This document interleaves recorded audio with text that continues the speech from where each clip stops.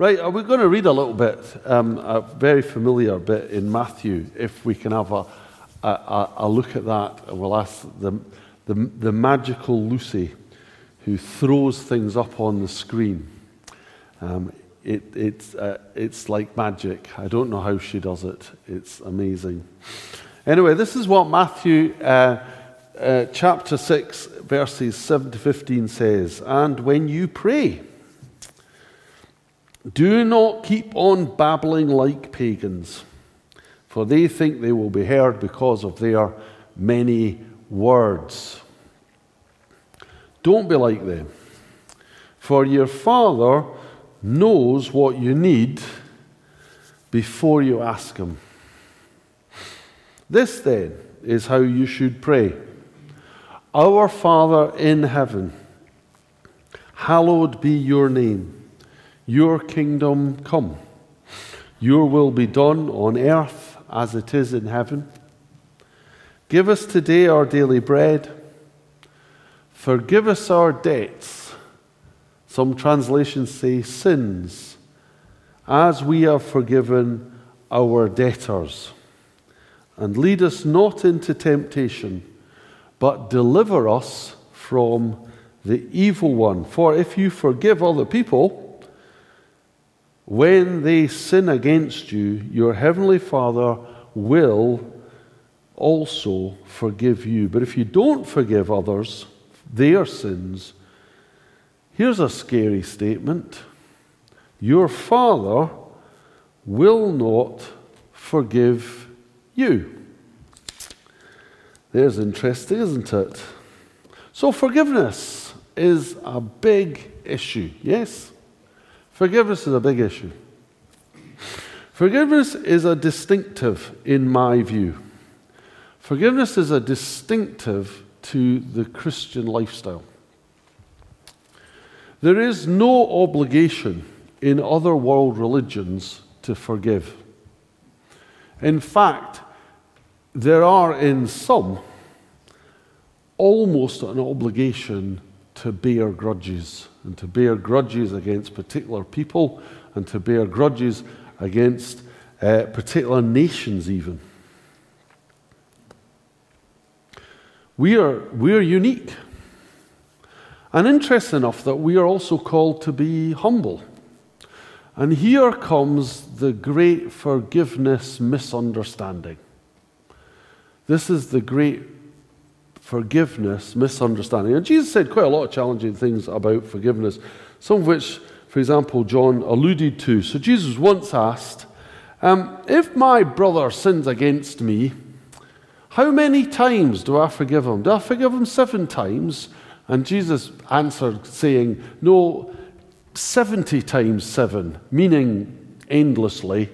But obviously, certain legalistic people have said, right, so I will say, I forgive you 490 times, and then that's it. I can bear you a grudge for the rest of my life with lots of poison inside of me, because that's what keeps me safe and makes me happy.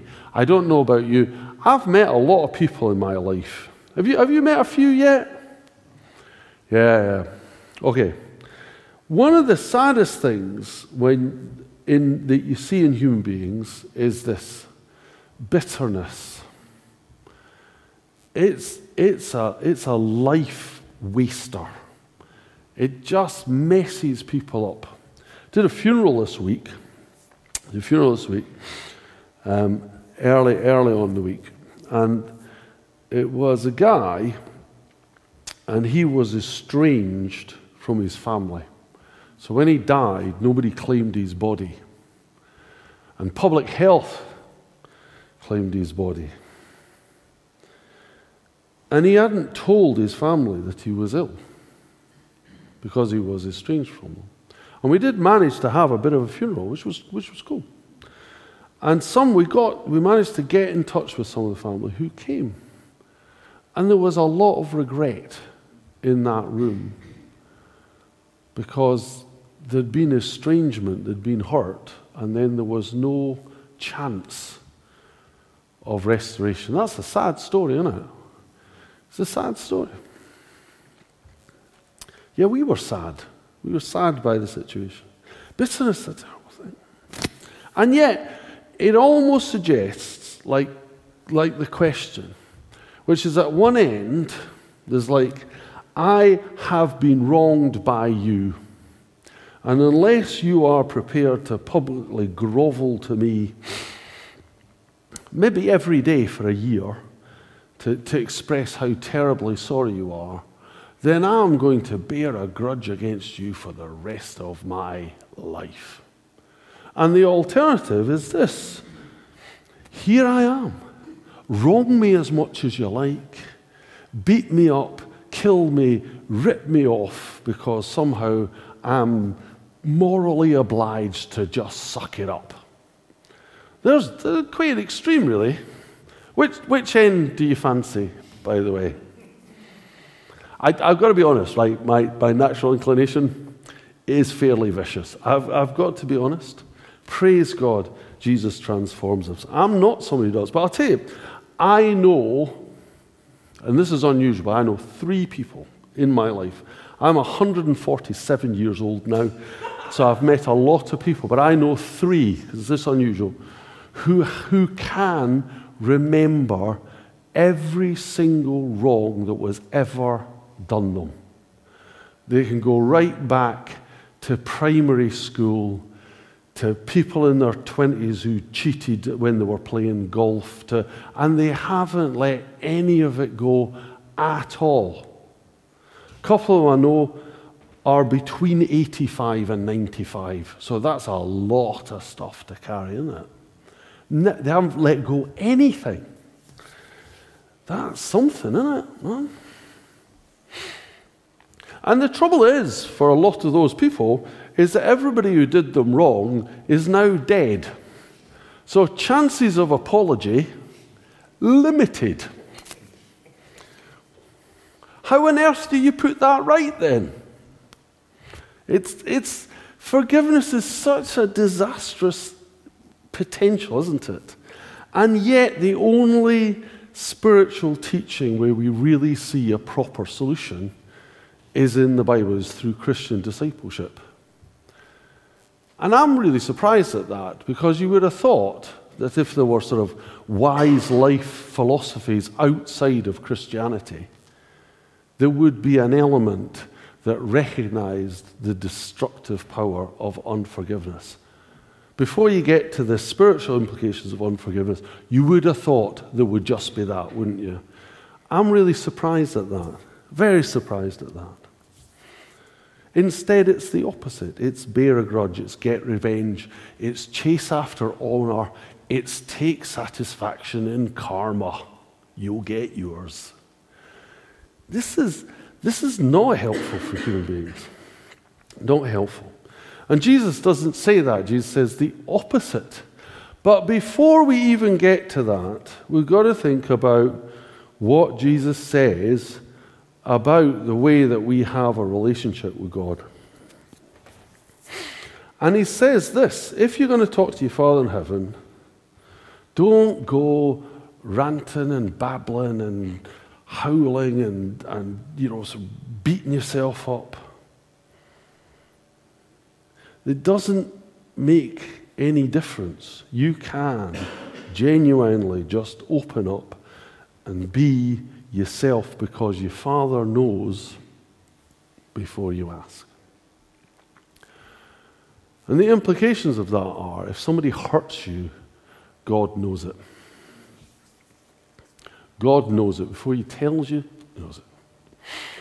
And that's important. So, is there a line? Well, yes. But not the way you think. So, being a doormat, are we all comfortable with the concept of doormat now? Yep. Yeah. Those of you who didn't take a sleeping tablet, are you comfortable with the concept of doormat? Yeah.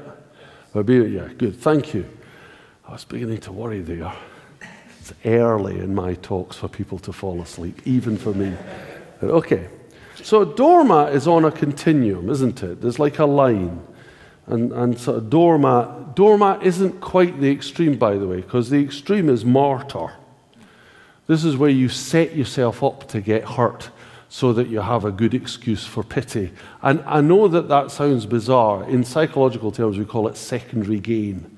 But people really do this. Those of you who know about transactional analysis, this is classic passive-aggressive behavior. So actually, being a doormat is not the extreme of this continuum. But it, sort of slowly works its way through right to the point where, that sort of rhino stage where somebody's really prickly and liable to charge at the slightest inclination that somebody might have somewhere in the future been planning to say or do something wrong. And it's on a continuum. What isn't on that continuum is forgiveness. Forgiveness has got nothing to do with that. It's two different things. So in other words, how can I forgive and not be a doormat? These are two separate choices. The choice to forgive has got nothing to do with being a doormat. It's a different thing, and I hope I can explain that. And I hope I can explain it in the way that Jesus makes it clear that that's the deal. And the Old Testament talks about this. So maybe the problem is understanding what forgiveness is. Okay, so this is what the Bible talks about as being forgiveness.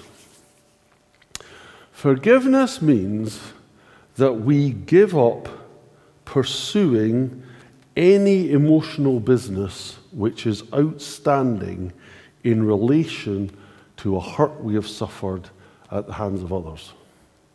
So forgiveness means that we give up pursuing any emotional business which is outstanding as a result of hurt we have suffered at the hands of others. In other words, we choose no longer to allow anger, resentment, or a desire for revenge, or a desire for punishment to emotionally link us to somebody who's hurt us. We don't use those emotions to link us to that person. And you might think, well, that all sounds rather extreme. I don't know, you ever had somebody who's hurt you, and every time you see them, it just annoys you? You know what I mean? Their bad habits, that breathing in and breathing out and breathing in, and you just so wish they would stop doing that. Have you ever had that? You know what I mean? Just they sit down and they somehow manage to sit down in an irritating way. You know, this is about having an emotional business with this person. It's linked. It's linked in that sense, and it's linked to a wrong. But if we choose to continue to be linked to that person emotionally, we don't do it on the basis of feeling that we have been hurt or wronged anymore. We don't do it on that basis. Okay, so what we are essentially saying is, I don't have business with you about this wrong anymore. We're not doing that anymore. However, that doesn't in any way suggest that we should be foolish or forgetful or naive or unrealistic about the significance of what somebody may or may not have done, and equally about the chances that it might be done again.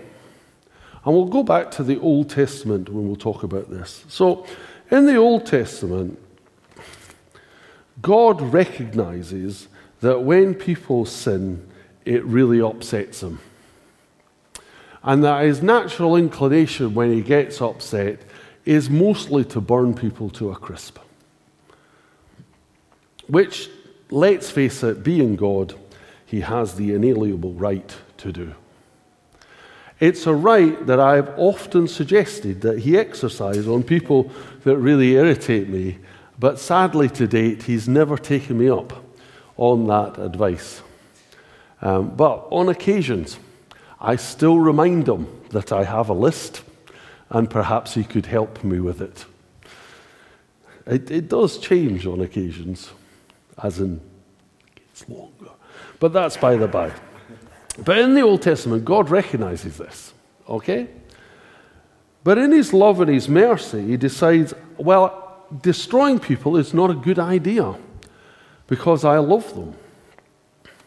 So what God decides to do is to put away his recollection of the wrong.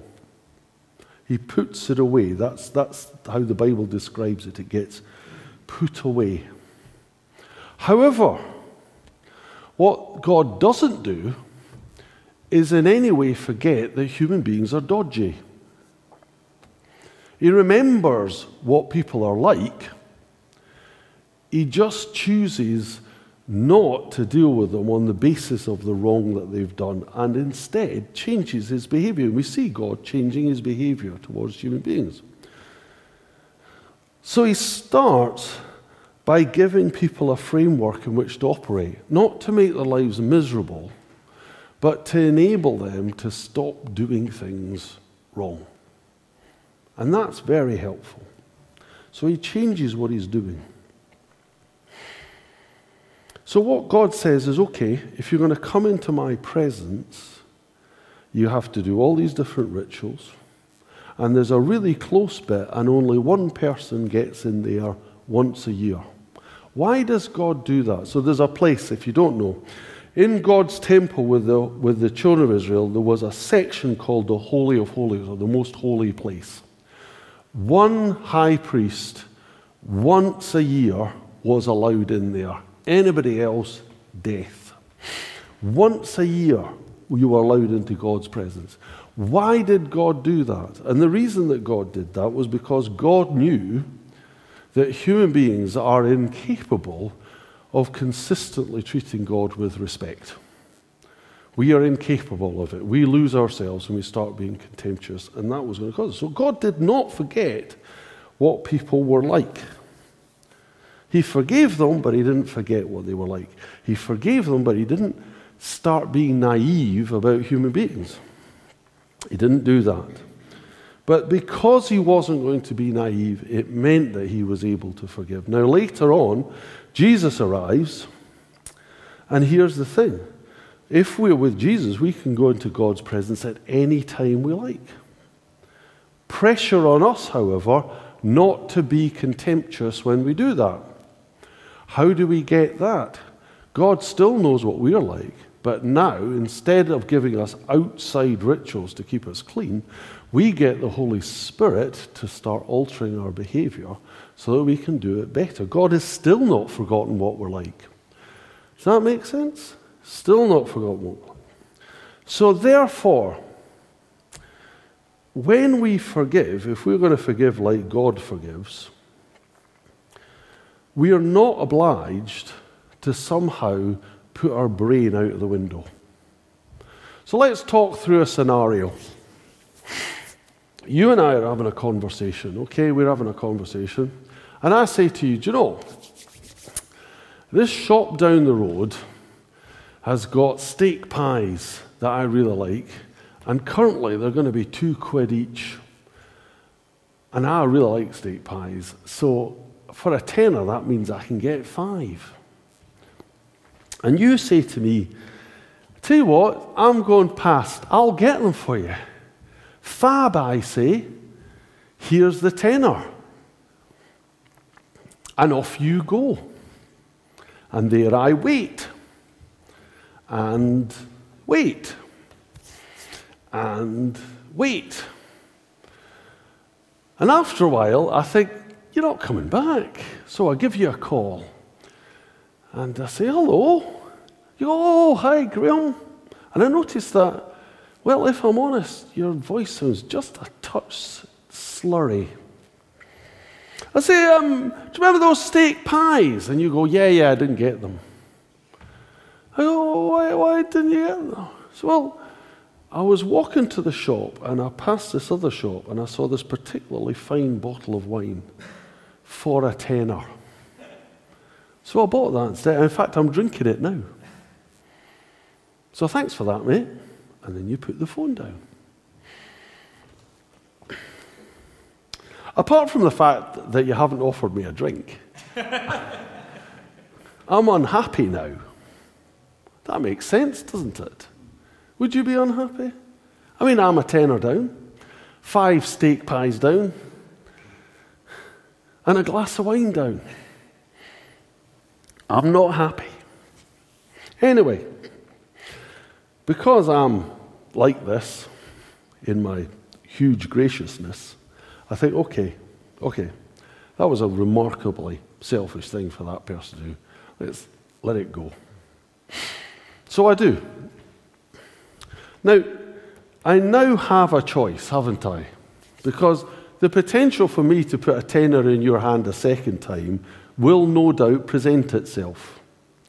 And I've got a calculation to make here, and it's like this. It's how likely is it for you to spend my tenner on your personal entertainment another time? Now, if the likelihood is high, giving you another tenner is neither doing you a favor nor me.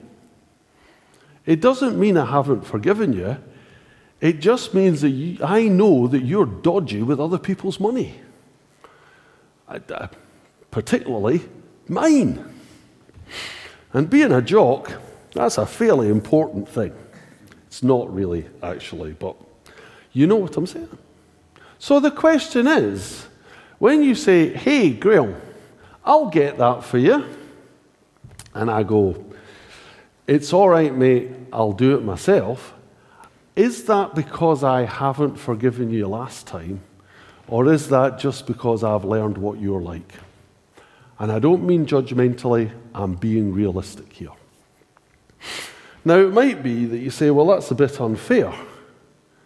And you might be right. So the question would be, how many times do I choose to let you do this before I realize that, in fact, this is an area of unreliability for you, and if you keep doing it, it's actually going to spoil our relationship? Are you following all of this? Okay, none of this has got anything to do with forgiveness. I've forgiven you the tenner. You can keep the bottle of wine. I'm over it. Okay, I'm still hungry, but I'm over it. But I've still got to learn about how I want to deal with you, which has got nothing to do with forgiveness.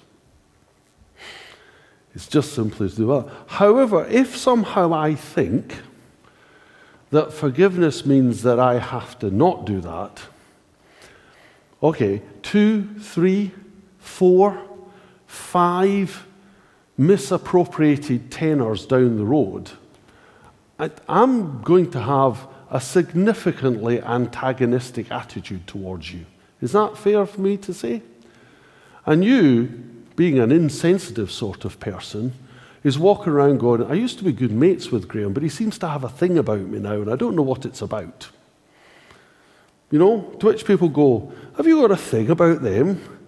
To which I have to go because I'm pretending that I've forgiven them. No, it's fine. Rah. We're all getting into trouble here, aren't we? Now, that's a problem, but it's not got anything to do with forgiveness. It's got to do with carrying on, feeling like we're obliged to be walked all over, which is helping nobody. Does that make sense? Now, we can take this to very extreme situations, and it's important to do this. In a previous life, I used to spend a lot of time helping adults who had been sexually abused as children recover, or if that's the right word, move on from those experiences and begin to get over some of the traumatized behavior that they were showing in adulthood. Some of the people who had perpetrated these crimes had been caught and gone to prison. Some of them were dead, had died years ago. Not everybody I worked with was young. Some were in their 60s. The idea that you were somehow going to find a way to face this person up and make them acknowledge was often long gone. The whole dynamic had now transferred itself to inside, not outside.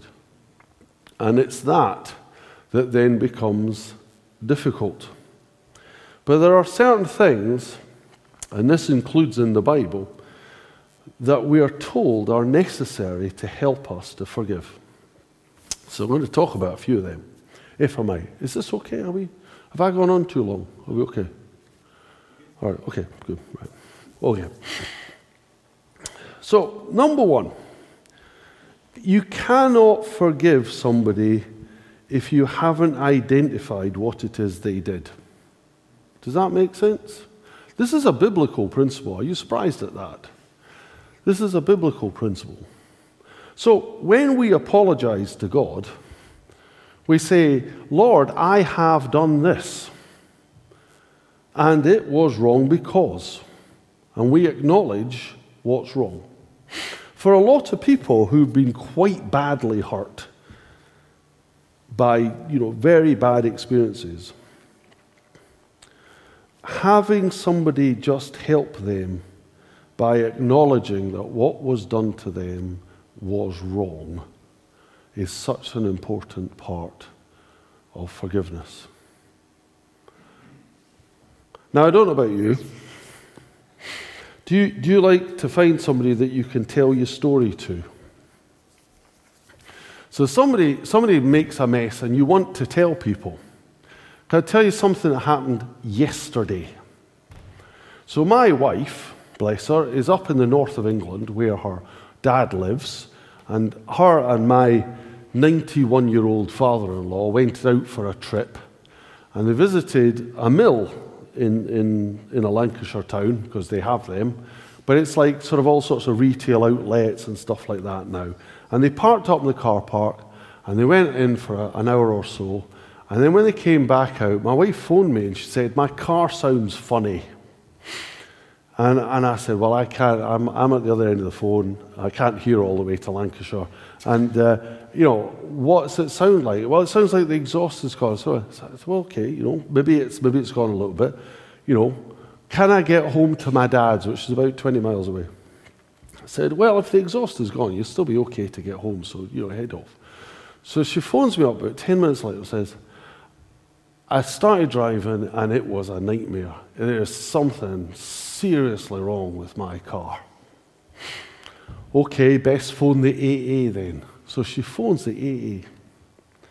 And the AA come and they go, do you know what's happened?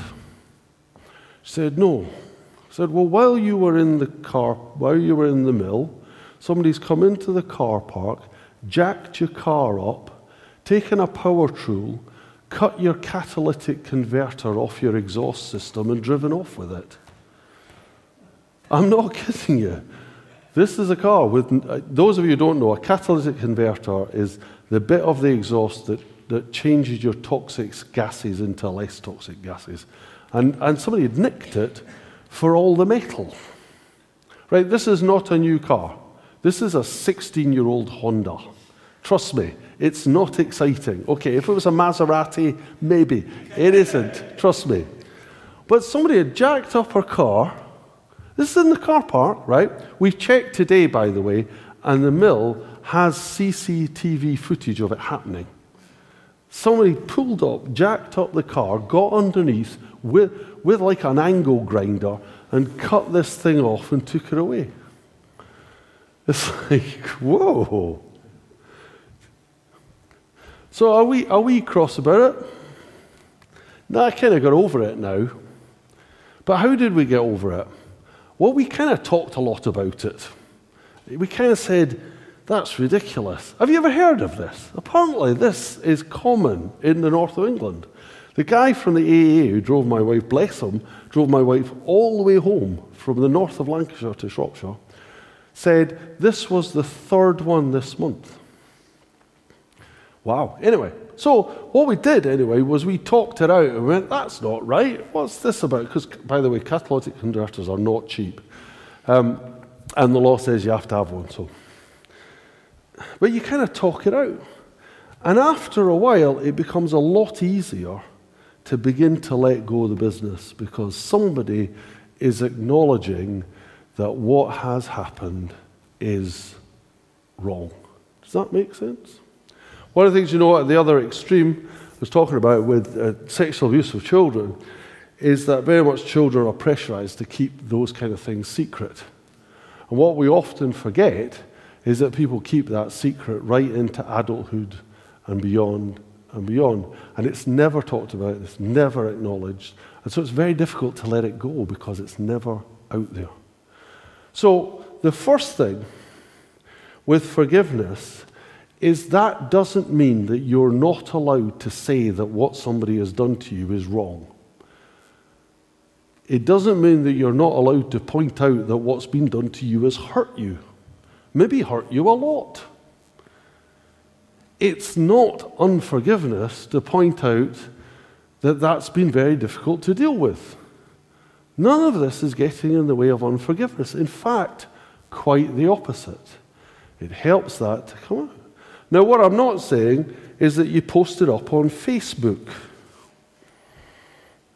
Or you spread it round all your friends. That's just replacing one wrong with another wrong.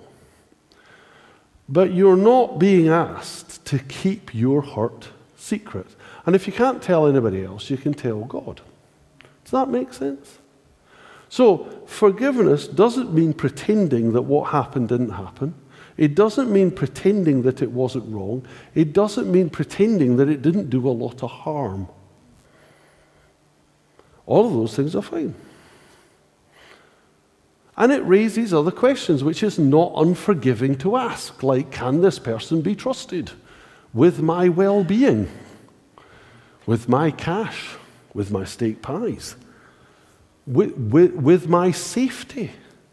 It's fine to ask those questions, and if the honest answer is no, then it's not unforgiveness that tells you to change your behavior slightly. It's common sense. You're not being unforgiving. Are we following this? None of this is doormat behavior.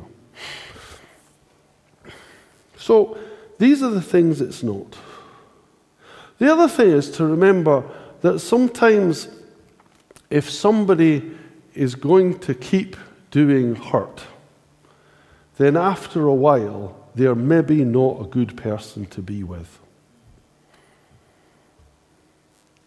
And even that doesn't necessarily mean that you're being unforgiving. It just simply means I can't afford this relationship. Does that make sense?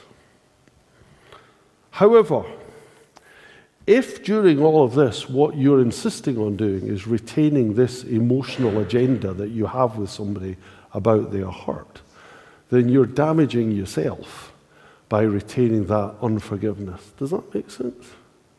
You followed all of this. Now, holding on to that only affects you. Chances are, and this used to really irritate me, I've got to say, people used to do me wrong, and I'd be really offended, and clearly within a day, they'd forgotten all about it.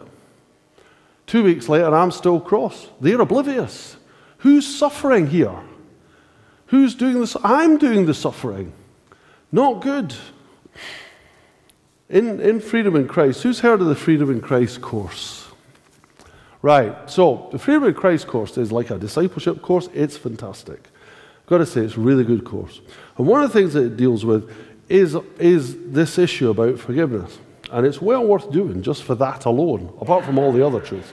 And one of the things that they say, which I really like, is that not forgiving somebody is a bit like you drinking poison and hoping the other person dies. Because the one who's suffering is you, not them.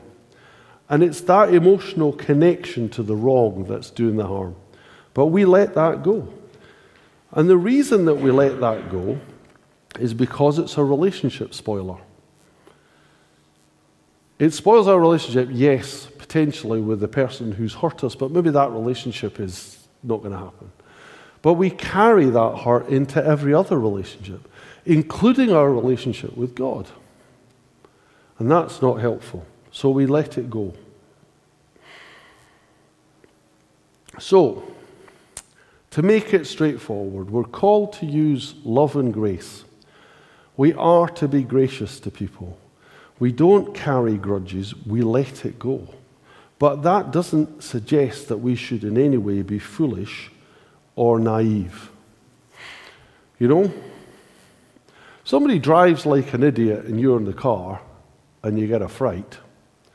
And you tell them, well, you really frightened me by the way that you drove. And let's say you get in the car the next time and they drive like an idiot again. On the third occasion, you're thinking, if I want to carry on being your friend, you're not doing any more driving of me. I can preserve this relationship by not getting in the car with you. For two reasons. Number one, I don't like you when you drive like that. Number two, you don't like me trying to cramp your style when you're wanting to be Niki Lauda or Lewis Hamilton or other fast drivers. Watched my first Formula E yesterday. Have you watched Formula E? Electric racing cars. It was very exciting. The world's fastest racing car is electric. Did you know that? Pardon? No, really, genuine. Okay, 0 to 120 in 2.1 seconds and a top speed of 265 miles an hour. That is quick. Now, if somebody jacked that up and took its catalytic converter, then I'd understand it. But that's by the by. I've let it go. Can you see how I've let that go? Can you see how I've completely forgiven it? Yeah. Joking, right. So, okay. So what we have to do then is forgive, but be wise. Be gracious, but be wise. So we're not kidding ourselves here. So forgiveness is our choice. Forgiveness is our choice. And we are called by Jesus to choose to forgive because he chose to forgive us. So we choose to forgive others because he chose to forgive us. It doesn't mean that what we did in life didn't hurt Jesus, because it did, but he chose to forgive us. It doesn't mean that what other people have done to us didn't hurt. It did, but we choose to forgive it. That's important. We give up, because of this emotional thing, we give up our right, if you like, to fix the wrong. We give up our right. We leave it in God's hands. We go, God, you sort that. We don't go after revenge anymore. We stop doing it. So what I'm suggesting to you is this. Don't be a doormat. Please don't be a doormat. I'm very suspicious, if I'm really honest with you, about doormats. I always tend to lean towards this passive-aggressive thing and think, what's your angle here? Why are you playing the martyr? But don't, on Jesus' account, play the doormat, because Jesus does not play guilt games with you and I. Forgiveness is clean and the business is done, and that's what's fantastic. So we don't play that with anybody else, but we are also not here to be walked all over. We have to be fair, mercy over judgment, always. Having said that, this is my very last point. Sometimes the right move in your Christian walk is to let somebody walk over you. But the difference is this. You choose to let them, as opposed to either your own feelings of guilt or their power play makes you. Sometimes the right thing is to lay down and just let somebody walk through. Sometimes that's the right thing. But you only do it because you choose to, not because you have to. Do you know? Occasionally, I've put some cash in somebody's hand. Basically, I'm pretty sure they're ripping me off. But I'll err on the side of stupidity because that's the right thing to do. Does that make sense? Yeah, sometimes. But that's not being a doormat. That's because I choose to do it. And sometimes sacrifice is a good thing, but it's your choice. Not because you forced it, not because you feel guilty, but because you look the opportunity in the eye and realize that the right thing to do is to be humble, if you like, or to show grace. So I wouldn't say that we should never, ever, ever, ever be a doormat. Sometimes that is the right thing to do. What I would say, however, is that that has got nothing to do with forgiveness or unforgiveness. That's a different matter altogether. So I want to ask you a couple of questions maybe for you to think about. Number one, do you struggle to forgive? And the question is, if you do, what needs to change for that to happen? Is there some hurt that you can't let go of, that you never really talk about? Are you just somebody who feels that you're always walked over? So you walk around with a kind of victim label on you?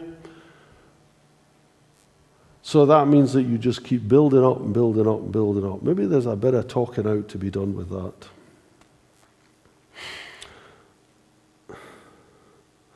Our culture loves to drag up the past.